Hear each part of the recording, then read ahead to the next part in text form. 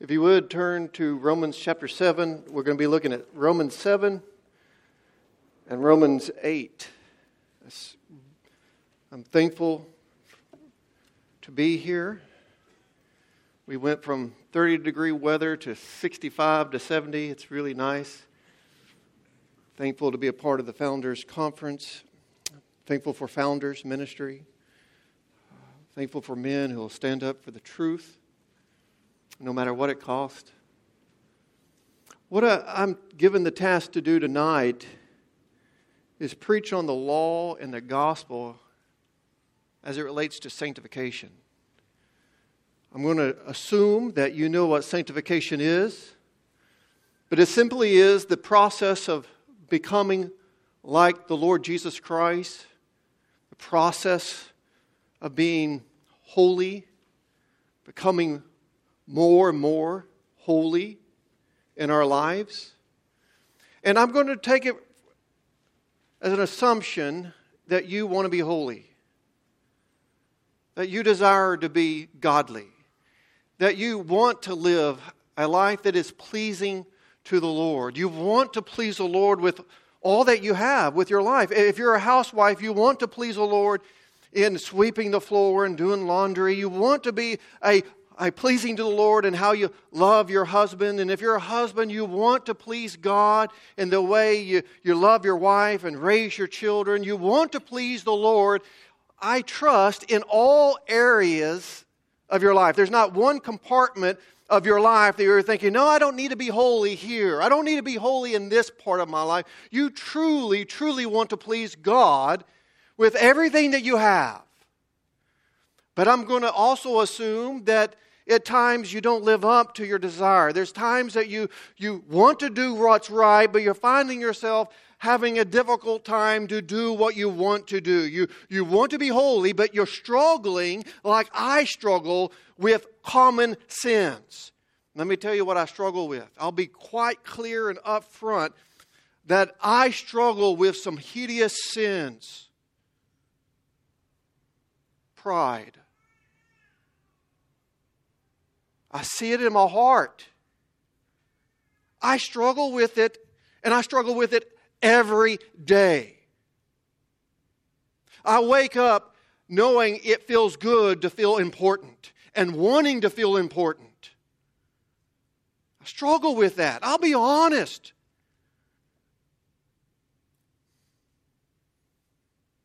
There's other sins we struggle with. Lust. Especially men.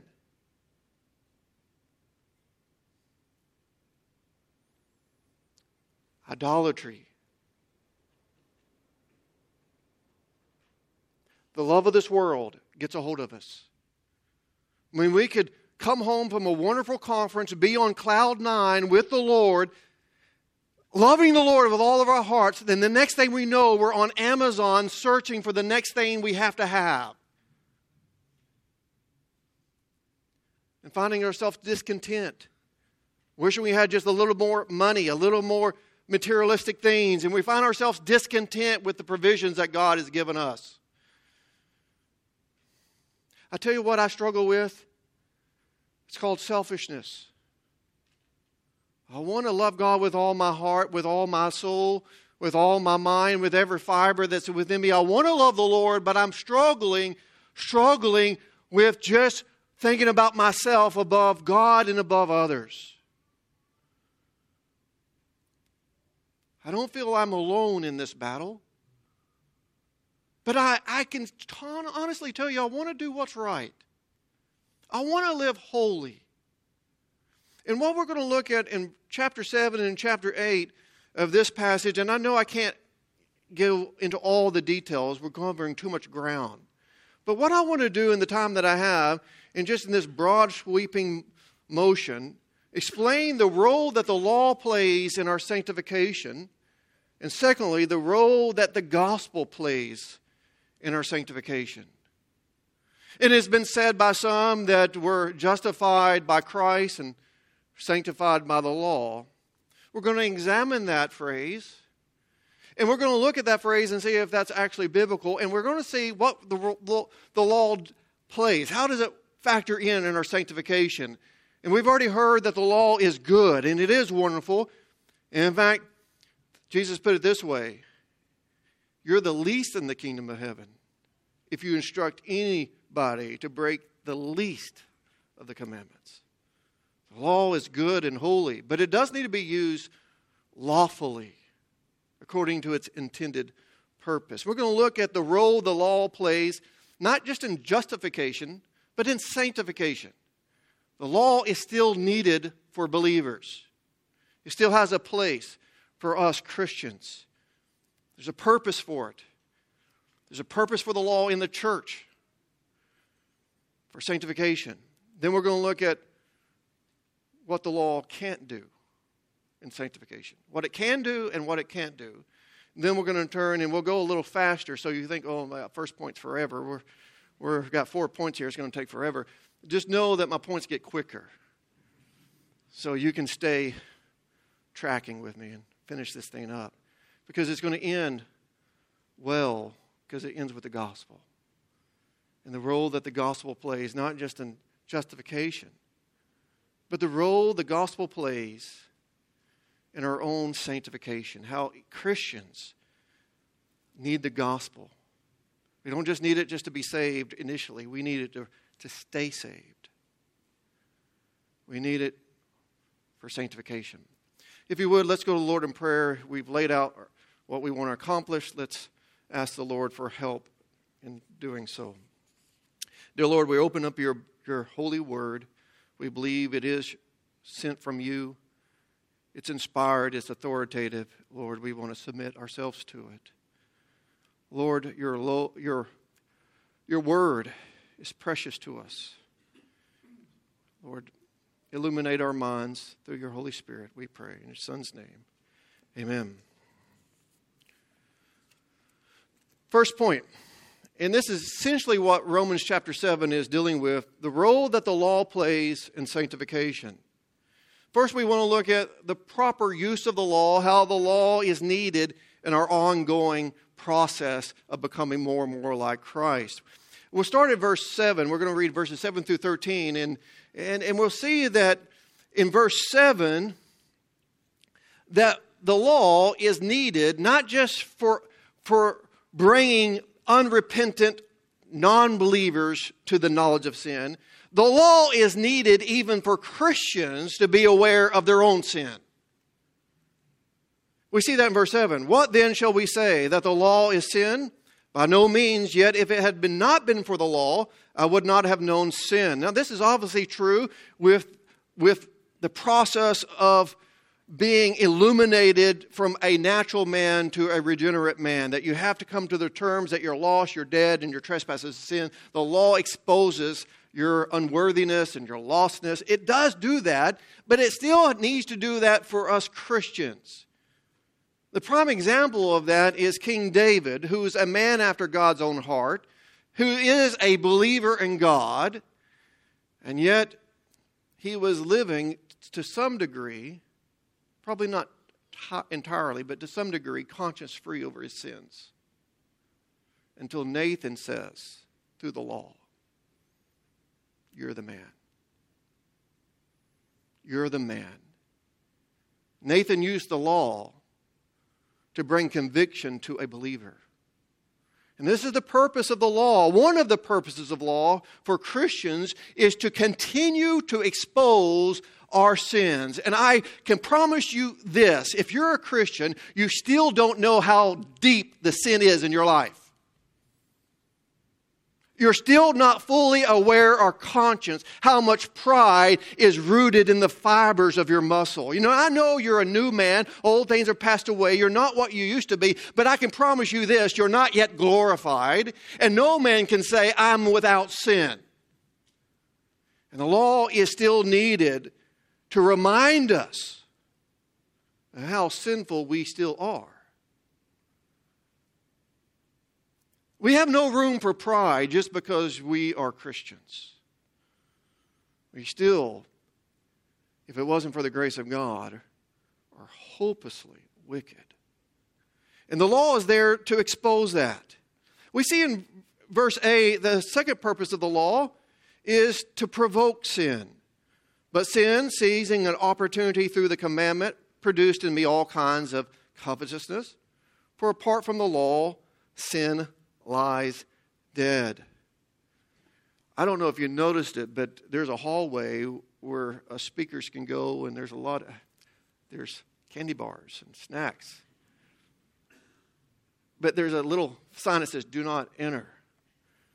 And so it's like the young man walking on the sidewalk, and there's this beautiful house of fine grass, green grass, just perfect. He's not thinking, just admiring how beautiful it was. And then he saw a little sign that says, do not step on the grass. Before then, he didn't even think about it. But after the sign, he's thinking, oh, that looks soft. I bet that's nice. I mean, it's amazing how the law stimulates the flesh to work against the law. The law is given as a means to condemn sin. It's an administrator of death. Look at verse 9 through 11. I was once alive apart from the law, but when the commandment came, sin came alive, and I died. The very commandment that promised life proved to be death to me. For sin, seizing an opportunity through the commandment, deceived me, and through it killed me.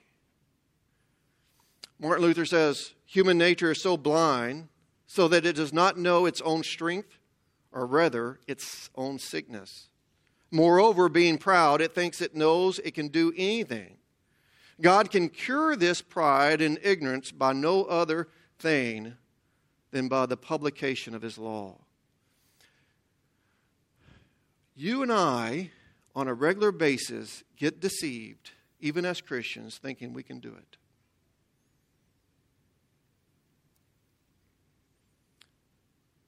Don't we? I can do this. I'm a good person. Man, I would never do that.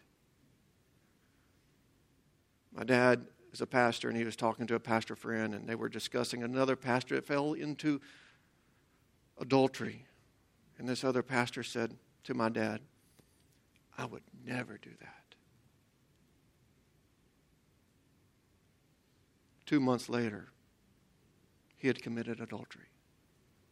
Paul says when we think we are strong, that's when we are most weak.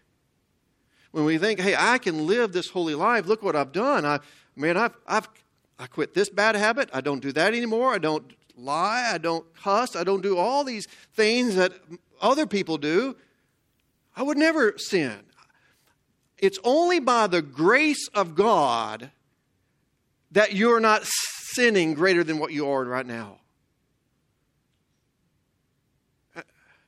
Some of you, only reason you don't commit adultery is because you're ugly. It's just common grace that restrains you.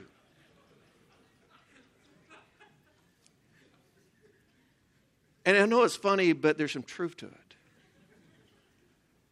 It's just the fact that we're not put into the opportunity. We're not tempted like other people are tempted. And we think, well, I would never do that. You just don't know what you would do under the right. So you give yourself a bad wife that's not treating you right and is always nagging at you. And then you have a beautiful girl that is above your league flirting with you. Don't tell me you don't know what you would do or not. It's by the grace of God, and we should walk humbly before the Lord. We should walk very conscious of our own weakness. And the law is there to slay us and to keep us at our knees, knowing it's but by the grace of God that we don't fall into the worst of sins. Pride is what will cause us to sin. In fact, the very nature of thinking I can live a holy life without grace, without the gospel, without Christ, all I need is me, myself, and the law, and that recipe is enough for me to be good. No, that itself is pride, and you're already entrapped in sin. We see in verse 12 through 13 that the law is given not to promote self-righteousness, not to promote go-get-it attitude, and I can do this. The law is there to kind of take away all the hope of self-achievement. We see that in verse 12 and 13.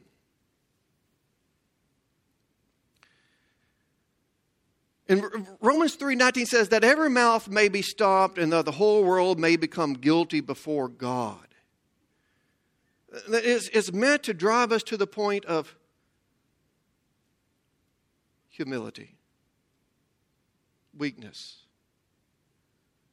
And if we're honest with our conscience, we know that the law is true when it says we're guilty.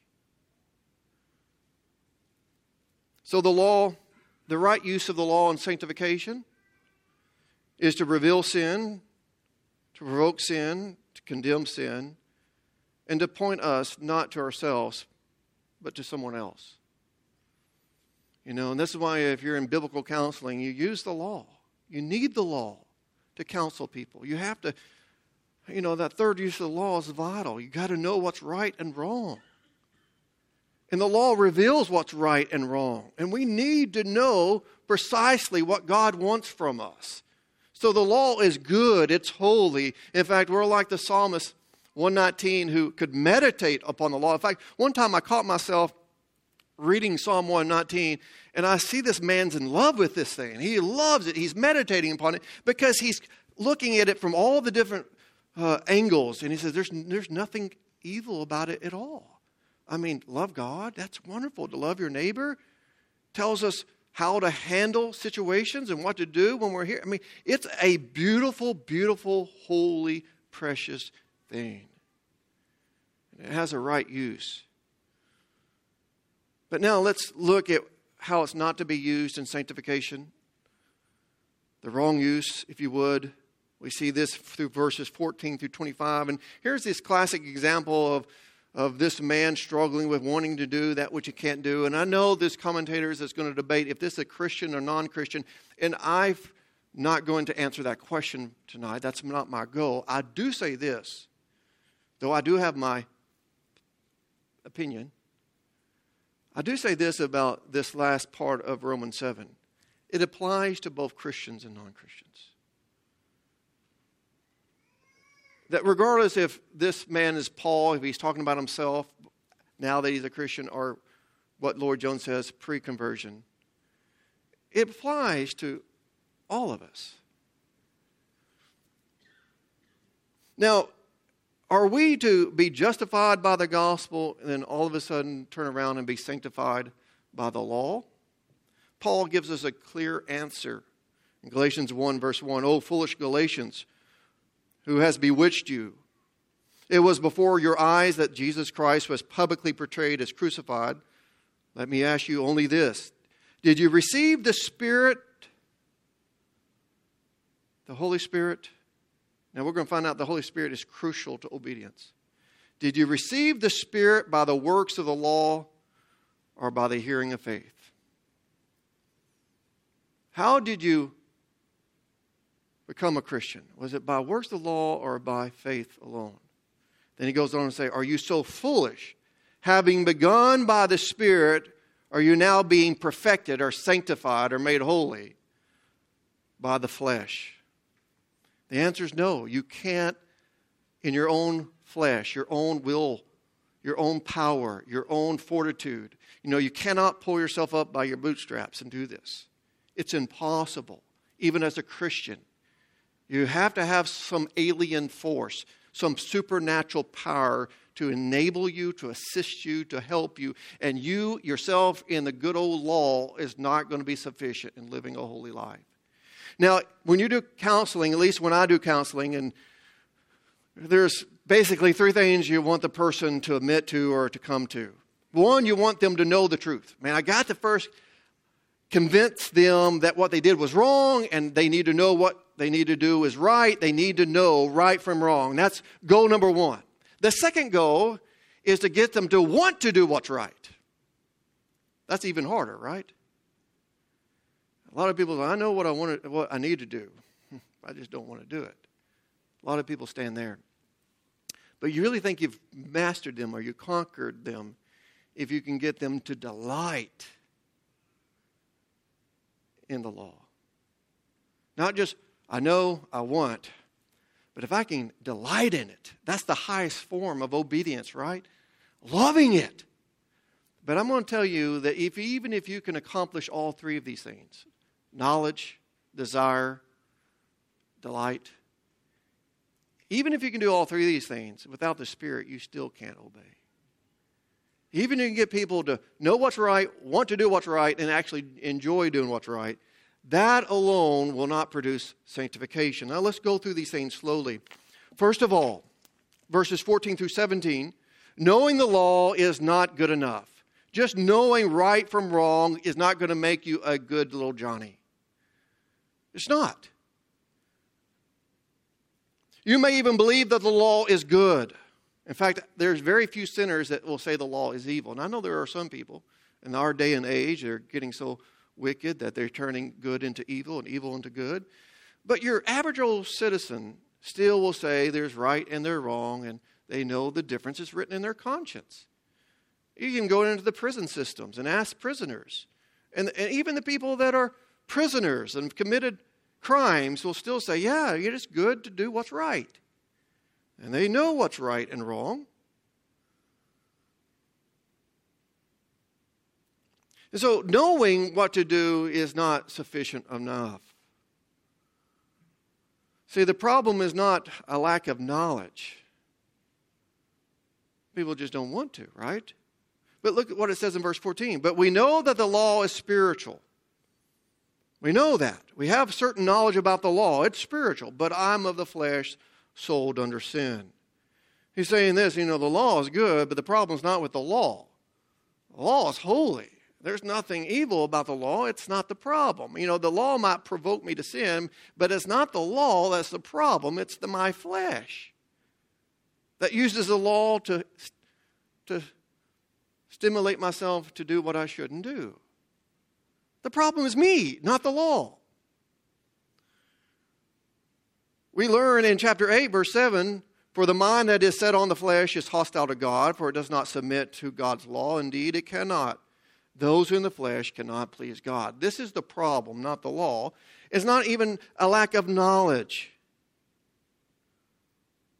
You see, obedience in our own power is still impossible. We see this in verse 15. For I do not understand my own actions, for I do not do what I want, but I do the very thing I hate. Here's a guy that knows what's right, but he's not doing it. He finds himself back in slave to the very things he doesn't want to do. I counsel a man for 6 months who's addicted to meth. I don't know if you ever had a family member who's on meth. It's a strong addiction. It's hard to overcome. And this man wanted to overcome it. I believed him. He says, I hate this stuff. And he had the knowledge to know it was evil and bad and unhealthy. And he knew it was destroying his own physical health. He knew it was destroying his relationships. It was destroying his life. He didn't have to tell him that. He's like, I'm a living proof that this stuff is bad, and I don't want anybody else to be on this. But next week he was high again. Knowing that it's wrong, knowing it's not good. So, it's not like so many people tell us, the problem with humanity, they're basically good. They just need to be educated. No. People have something fundamentally wrong with their hearts. It's their flesh. Education is not enough. Counseling is not enough. Group therapy is not enough. Our sin problem is not because we do not know the law.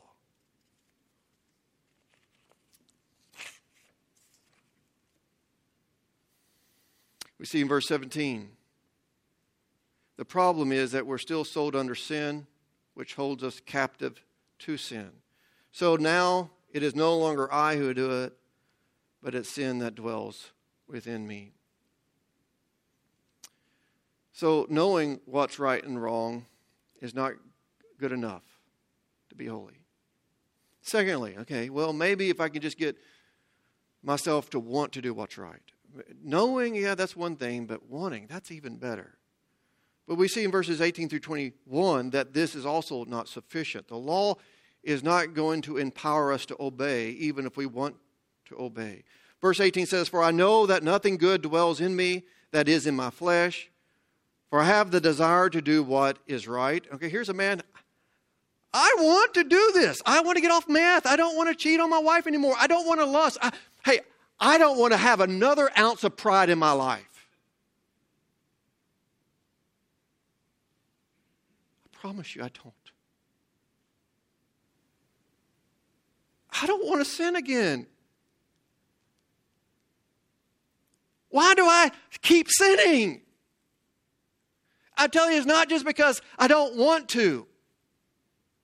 Wanting to is not sufficient to live holy. Verse 20, "Now if I do what I do not want, it is no longer I who do it, but it's sin that dwells within me. So I find it to be a law that when I want to do what is right, evil lies close at hand." 2 times Paul says he desires to obey God. Verse 18, "For I have a desire to do what is right." In verse 21, "So I find that a law that when I want to do right." So it's a misconception that if you just want to do what is right, you will do it. It's not. It's not true. Now, I'm not saying you don't need to want it. I'm not saying you don't need to know the law, and I'm not saying you don't need to want to obey the law. I'm just saying in and of themselves, that's not sufficient. I think this is true for believers, and I also think it's applicable to non-believers. It's a misconception of depravity, total depravity, to think that unbelievers don't want to be good people. They do, or at least initially. Little kids don't want to be a Hitler. They don't want to grow up to be evil. They want to be good. The problem with unbelievers is not that they don't want to be good. There's just something they want more. You know, it is a desire to do what's right, but there's just something even greater than that desire to do what's right. And it's me, myself, and I. They're enslaved to self. And it's something they can't overcome. So the unbeliever can't do one act of righteousness, even though he kind of wants to. He's still enslaved to his sin, even though he has a desire to be a good citizen and do what's right. He's totally depraved. He's enslaved to sin, but that doesn't mean they have some knowledge of awareness of right and wrong and some propensity to want to do it. See, even Paul, who wanted to obey the law, discovered that the law only stimulated more covetousness. We see that in verse 9. If we go back, it says, "I once was alive apart from the law, but when the commandment came, sin came alive and I died. The very commandment that promised life proved to be death to me." We see in verse 5, "For while we were living in the flesh, our sinful passions, aroused by the law, were at work in our members to bear fruit for death." See, the natural man has a conflict of interest.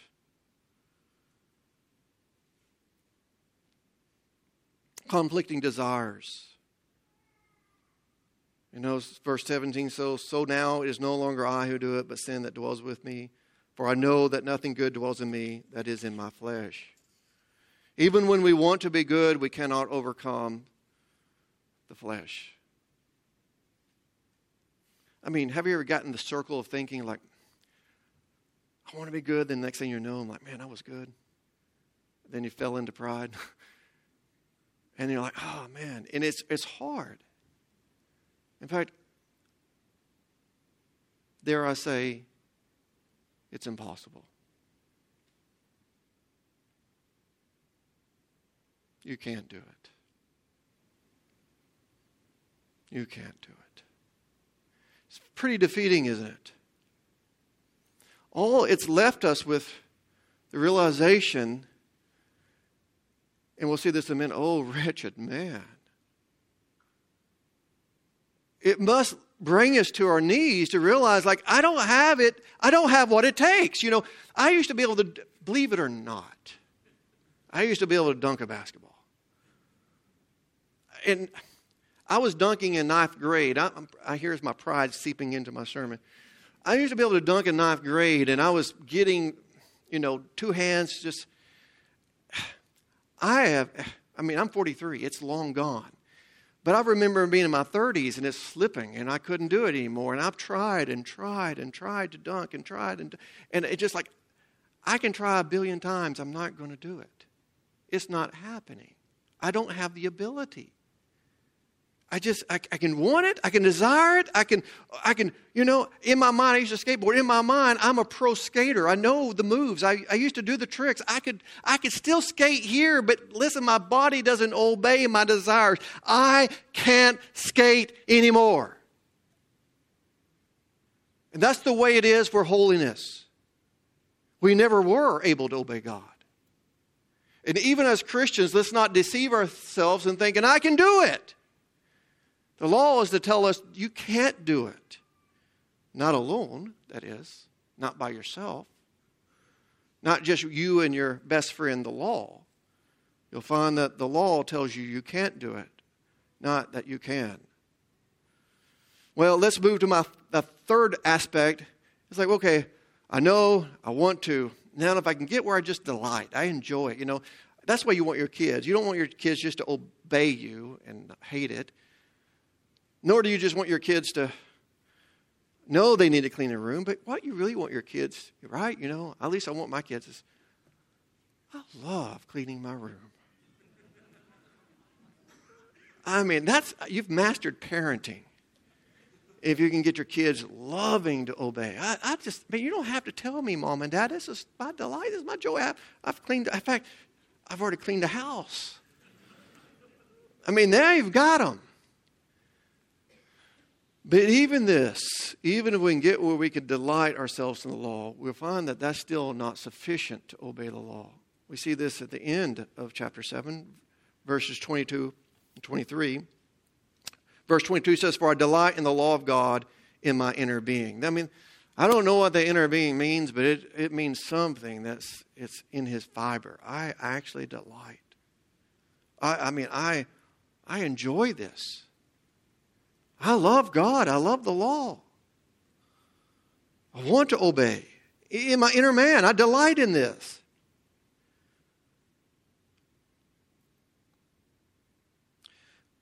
This is probably true of Paul before he was converted. He was a Pharisee and prided himself in his obedience. But most definitely is true post-conversion. But we see in verse 23, that loving the law, delighting in the law is still not enough.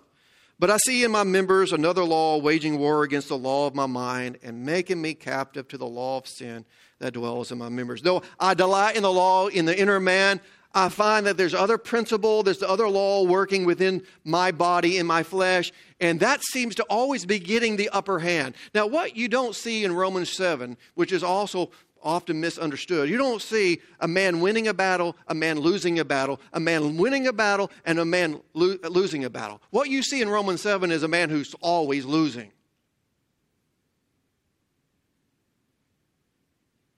He's always defeated.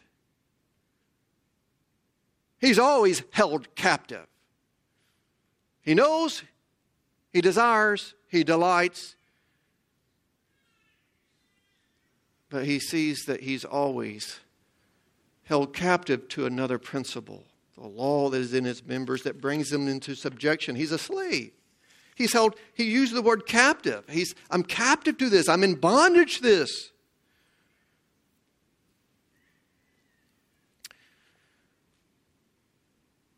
Now, as we include this first aspect of what the role of the law plays in sanctification, in review, the law brings awareness of sin. It gives us a knowledge of right and wrong. But we see that even if we want to, desire to, and delight to, we find that there's a missing element in the process. Now, let me pause before I get to the conclusion, these last 2 points, which is the best part. Maybe you're here and you're struggling with something. And you've been struggling with it for a while. Maybe it's an addiction of some kind. Maybe, you're looking at things on your phone and you know you shouldn't. And you find yourself going back to it even though you've been trying not to. And it's such a sin that, no one knows about it because it's on your phone, and it's you and yourself. But you hate it. Maybe it's not that. Maybe it's you're fighting with your husband and you're angry with your husband and you can't forgive your husband for something. And you're wrong. You need to forgive. You're just like, I don't know how. I mean, I know what to do and I know I want to do it, but how do I do it? How do I move forward? Am I just left in the state of captivity? Am I left with no hope? Is it just the law there to condemn me and I'm just stuck in my sin? Is that my life? Is that what I'm left to? Have you ever felt that way, that I'm a defeated Christian? Have you ever felt like Paul at the end of this chapter says, "Oh, wretched man that I am, who will deliver me from this bondage of sin? Who's going to free me? Is there any hope for me?" Yes, there's hope. Christ came not that you may be defeated, not that you may remain in your sins. He came to give you victory. And He's provided a way to holiness. He's provided a means for sanctification. And it's not through your flesh. It's not through your own willpower. It's not through you, I can do this attitude. It's through humility and faith in the gospel. And this is where we turn to the role of the gospel in sanctification. Now, we know in verse 1 of chapter 8 that the gospel brings justification. There is therefore now no condemnation for those who are in Christ Jesus. We know that that's true. But we see also in verses 2 through 4 that the gospel is not just there for justification, it's there for our sanctification. We don't, become justified by faith in the gospel to turn around to be sanctified by the law. Are you so foolish to begin one way to think you'll be perfected another way? You see, the just are not just forgiven by faith. The just live by faith. And whatever is not of faith is sin. And if you're going to live the Christian life and be victorious over your sins and to live a life of holiness and obey the law, we're not saying get away with the law or do away with the law. The law is still the standard. It's still holy and we want to keep it. But the only way to keep the law is not looking to the law, but looking to Christ. It's only by faith. Now, this is so important. We see in verse 2, only Christ has had the power to deliver us from the power of sin. And now, Christ did it in His flesh. That's the miracle. Look at verse 2. For the law of Spirit of life has set you free in Christ Jesus from the law of sin and death. Christ has delivered us from this bondage through the Holy Spirit. He's given us freedom. I can safely tell you, I don't believe you'll be perfected until glory. I don't believe in sinless perfection. But I do believe you can overcome your addictions. I do believe you can overcome pride. I do believe you can overcome lust. I do believe you can live holy. Right? Thank God. There's a way. Christ has opened the door for us.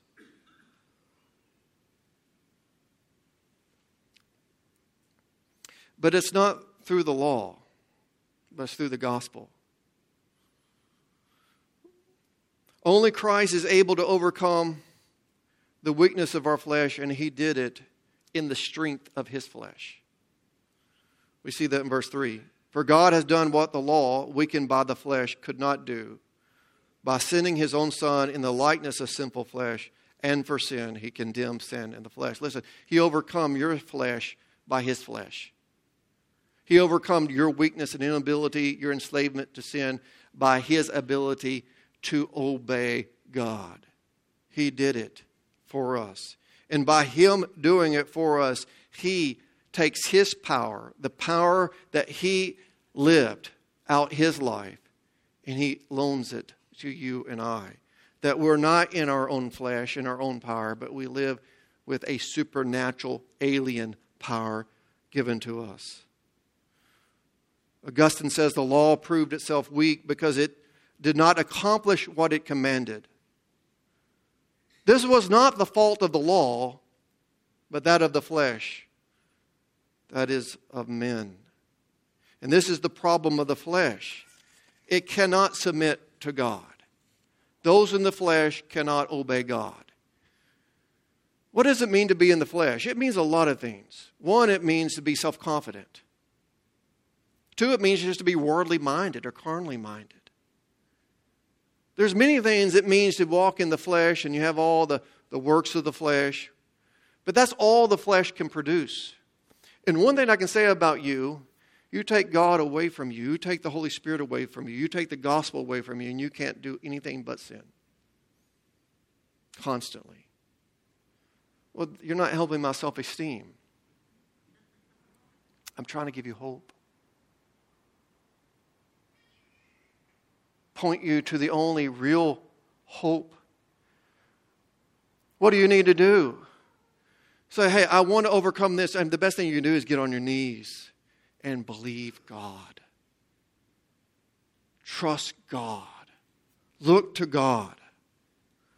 You know, in Romans 7, it uses the word flesh 6 times, and it's always negative. And this is what we need to be delivered from. And look at verse 4. Only Christ can conquer sin in our lives. Verse 4 says, in order that the righteous requirements of the law might be fulfilled in us, who walk not according to the flesh, but according to the Spirit. Now, what is he saying? You can live a holy life. You can keep the commandments. That the righteous requirements of the law, the 10 commandments, don't do this, don't do that, love your God with all your heart, mind, and soul, love your neighbor as yourself, do not commit adultery, do not lie, do not steal, all these wonderful commandments that are right and holy and pure and precious that we love. These righteous requirements can be fulfilled in you. Your righteousness can exceed the righteousness of the scribes and the Pharisees. You can live a righteous life. But the answer is not the way Romans 7, the man of Romans 7 was trying to do it. Just in his own flesh, his own power. But it's not those who walk in the flesh, but those who walk in the Spirit. And then the rest of Romans chapter 8, where a big portion of Romans 8 goes on to tell us, what does it look like to walk in the Spirit? What does that mean to walk in the Spirit? We see in verse 5, for those who live according to the flesh set their minds on the things of the flesh, but those who live according to the Spirit set their minds on the things of the Spirit. You know, one easy thing to live a better life, and it's just to saturate yourself with the Word of God and get your mind off the things of the world. Now, I listen to all kinds of secular music, so don't hear me saying, don't listen to secular music. Don't hear me say that. Because I was listening to some on the way to church here. But I notice when I'm only listening to secular music, it affects me. I'm just being honest. Not initially. But it's just amazing how that time I'm using to think about this, I'm not thinking about other things. We need to be spiritually minded. We need to walk in the Spirit. Wake up praying. Wake up seeking the Lord. Wake up looking to Christ. Wake up dependent upon grace and looking, Lord, please go with me today. Help me. And we can verse 6 says, to set the mind on the flesh is death, but to set the mind on the Spirit is life and peace. For the mind that is set on the flesh is hostile to God, for it does not submit to God's law. Indeed, it cannot. Those who are in the flesh cannot please God. You, however, verse 9, are not in the flesh, but in the Spirit. And in fact, the Spirit of God dwells in you. And we can go to Galatians and talk about the difference between the works of the flesh and the fruits of the Spirit. I'm telling you, it's the gospel. It's Christ that brings forth holiness in our lives. The law is good. But it's the gospel that brings forth righteousness. It's whatever is not of faith is sin, and it is only that which stems from faith is pleasing to the Lord. Let's go to the Lord in prayer. Dear Lord, we do want to live holy before you. We do believe your law is precious in your sight, and we count it precious in our sight. We want to live according to its standards. We want to be holy. We see that, Lord, that unless the Spirit enables, guides us, leads us, Lord, we can't do it. But thank you, Lord, that you didn't leave us to ourselves. Thank you, the Lord, that we don't have to battle sin in our own power. Lord, we do believe Christianity is a supernatural religion with a supernatural salvation, and all of sanctification is supernatural. Lord, please don't leave us to ourselves. Don't forsake us, Lord. We would be doomed and lost. We would be going into all manners of sin if it wasn't for your grace. This we pray in your Son's name. Amen.